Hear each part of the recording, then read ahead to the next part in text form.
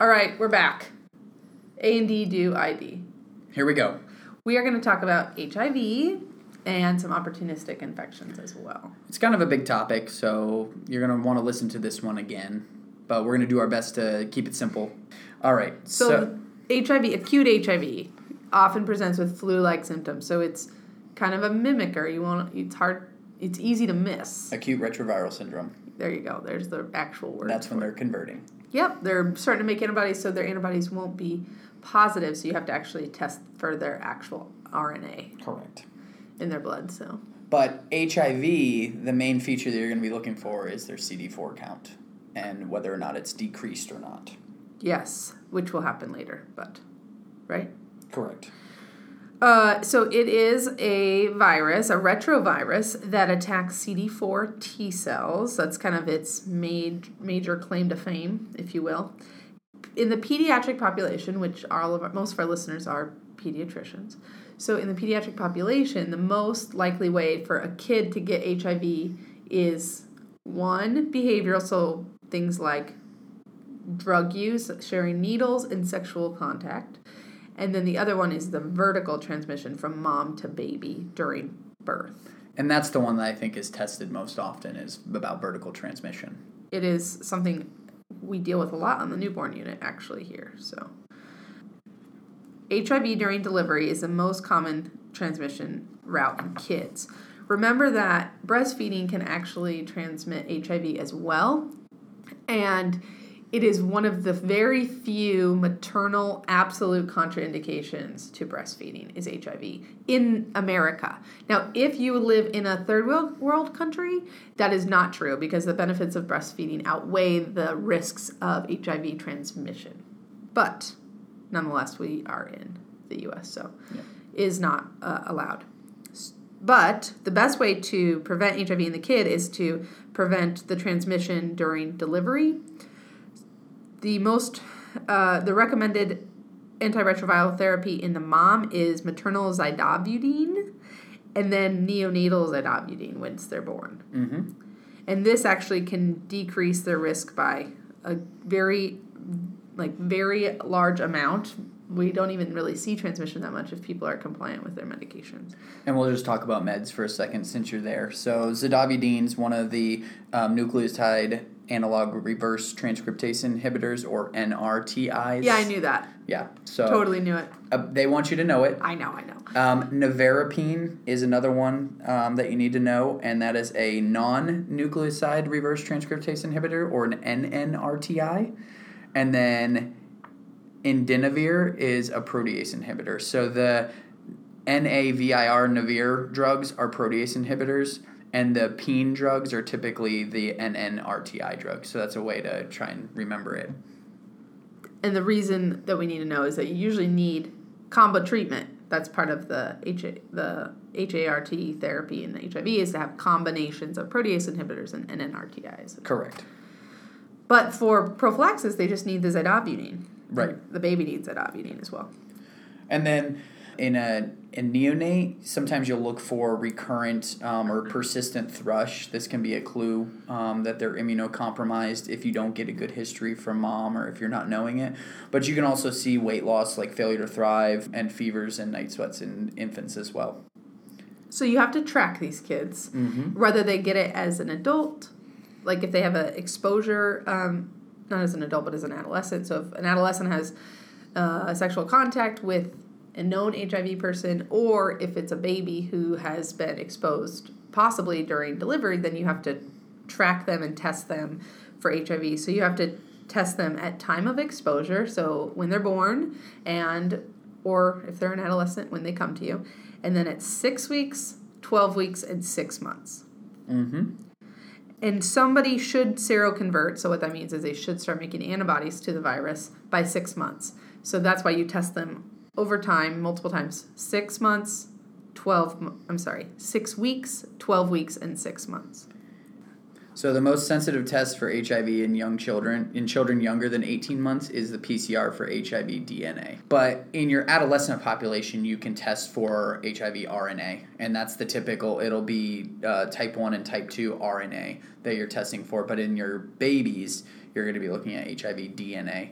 So I know that's a little bit confusing, guys, so just think about it for a second. So your babies, you're going to be looking at a PCR for HIV DNA, but anybody that comes into your clinic that's older than 18 months and you're thinking about it, you can use the HIV 1 and 2 RNA test. If you're worried about acute retroviral syndrome. Correct. All right. Didn't mean to confuse you guys. I know. Sorry it was about that. a lot. I'm sorry. So the other thing we should talk about is CD4 counts. Yes. The definition, of AIDS is when your CD4 count is less than 200. But what I learned that's what I've always been taught. We all learned that probably in med school as well. But what I learned while we were getting ready for this talk was in young kids, especially under like 5 or 6, we use the percent of CD4 count. Because they actually they should have a higher CD4 count at baseline. So theirs AIDS definition is a lot higher than 200. And so normal for somebody is the CD4 percentage is 40%. Correct. Which is equivalent to a CD4 count of like normal, like over 500. Over 500. Okay. In a normal person. Sure.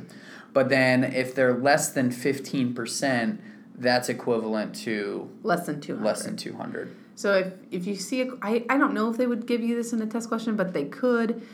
Kids less than 15% CD4 count, that is equivalent to less than a 200 CD4 count. So that is a AIDS defining correct lab test. And it is fair game, honestly. They're going to expect you to know CD4 counts. Just kind of keeping the 15% and the 200 in the back of your mind looking at questions. Because that does come into play, like for instance with vaccines in HIV. Yes, I love this one. HIV positive children get all of the routine vaccines except for measles and varicella when their CD4 counts are less than 15%. Right. So remember that measles and varicella are both live vaccines, and so they have increased risk of kind of converting to a disease process. So if the child is immunocompromised, meaning AIDS less than 15%, then they need to not receive those vaccines. But if they're normal CD4 counts, they can still get them if they're HIV positive. And I think for all intents and purposes, that's the way the question's going to be, is if there are any vaccines that this child shouldn't get. And if it's an inactivated vaccine, then they should be getting it. And honestly, I would probably err on the side of giving the vaccine. Get vaccines. Yep. They save lives. Despite what other people say. Just throwing that in there. Okay, before we start into opportunistic infections, let's do a little recap because we got a little, I think, confusing at the beginning.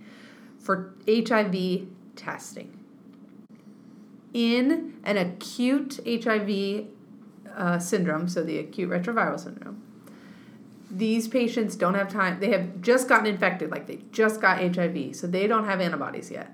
So in a normal non-neonate, you will test for an HIV RNA to look for basically a viral load to see if they have any virus around. And that's how you'll know if they have it or not.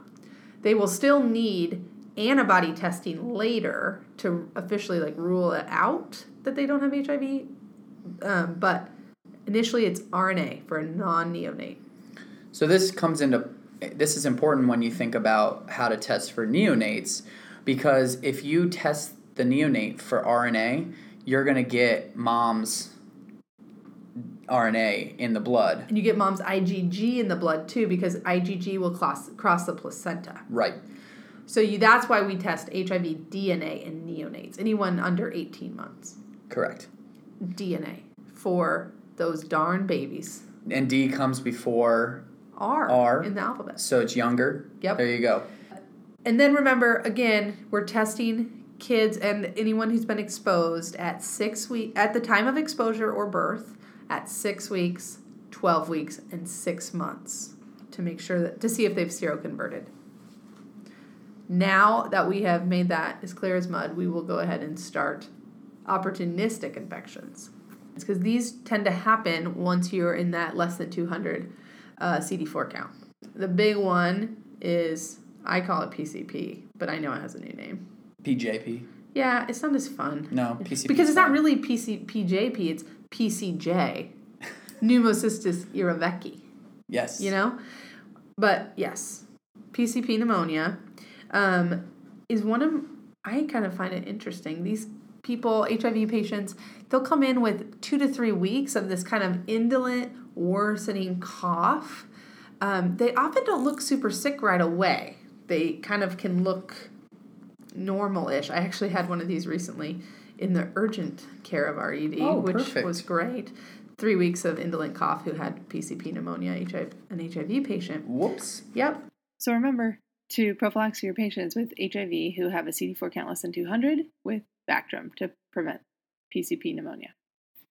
And remember the classic buzzword for PCP pneumonia is ground glass appearance on chest x-ray, which I'm sure like everyone looks at a chest x-ray and goes, yep, that's definitely ground glass. But they love those buzzwords. They do, they love it. Pay attention to it if you see it on the boards. All right, the next one that is common in HIV patients is cryptosporidium. Diarrhea. They do get diarrhea. It's like a nice little sound effect you got there. Do it again. Diarrhea. Cryptosporidium. Yep. So you're going to have severe, non-bloody, watery diarrhea. It's going to look like a viral gastroenteritis, except it lasts longer. Healthy kids that are not immunocompromised can get crypto, but it's going to last 7 to 10 days, and it's going to fit right in your realm of viral gastro. You're not going to think twice about it. Yeah. But if you're HIV, this can last for a long time. They can get really sick and dehydrated from all this diarrhea. And basically, you got to think about it in your diarrhea, especially an immunocompromised person. That's been going on for a long time. And it's probably worth noting, how do we treat this? Oh, man. You're asking me some questions that I don't know. I had to look it up. Really? Nitazoxanide? I've never even heard of that medicine. Nitazoxanide. You want to take a shot at that? Nitazoxanide. That's what I go with, nitazoxanide. Now, how do you get cryptosporidium? It's actually the most common outbreaks are from contamination of water supplies and swimming pools. Also can get it from farm livestock or petting zoos. So if you have an HIV patient, especially if they're in that less than 200, you gotta tell them maybe no petting of the baby sheep or the baby goats or the It's so sad. It's sad. I mean, I went to a petting zoo this weekend actually. But hopefully I didn't get cryptosporidium. That's about it for them, right? The other one is TB. TB is a big gun. We're not going to cover it right now, but we will cover it, we promise, later. Yeah, but you do need to think about it as an opportunistic infection in your HIV population. Yes, for sure. And remember, less than 200 CD4 count, they get Bactrim as a prophylactis to help with PCP. All right, that's HIV in a nutshell. I'm sure we missed some stuff, so make sure you read up on HIV additionally, but I know we hit on some big stuff that'll be helpful for you guys, and definitely stuff that's high yield and tested often. One more time for the listeners. Cryptosporidium. Diarrhea. That's good.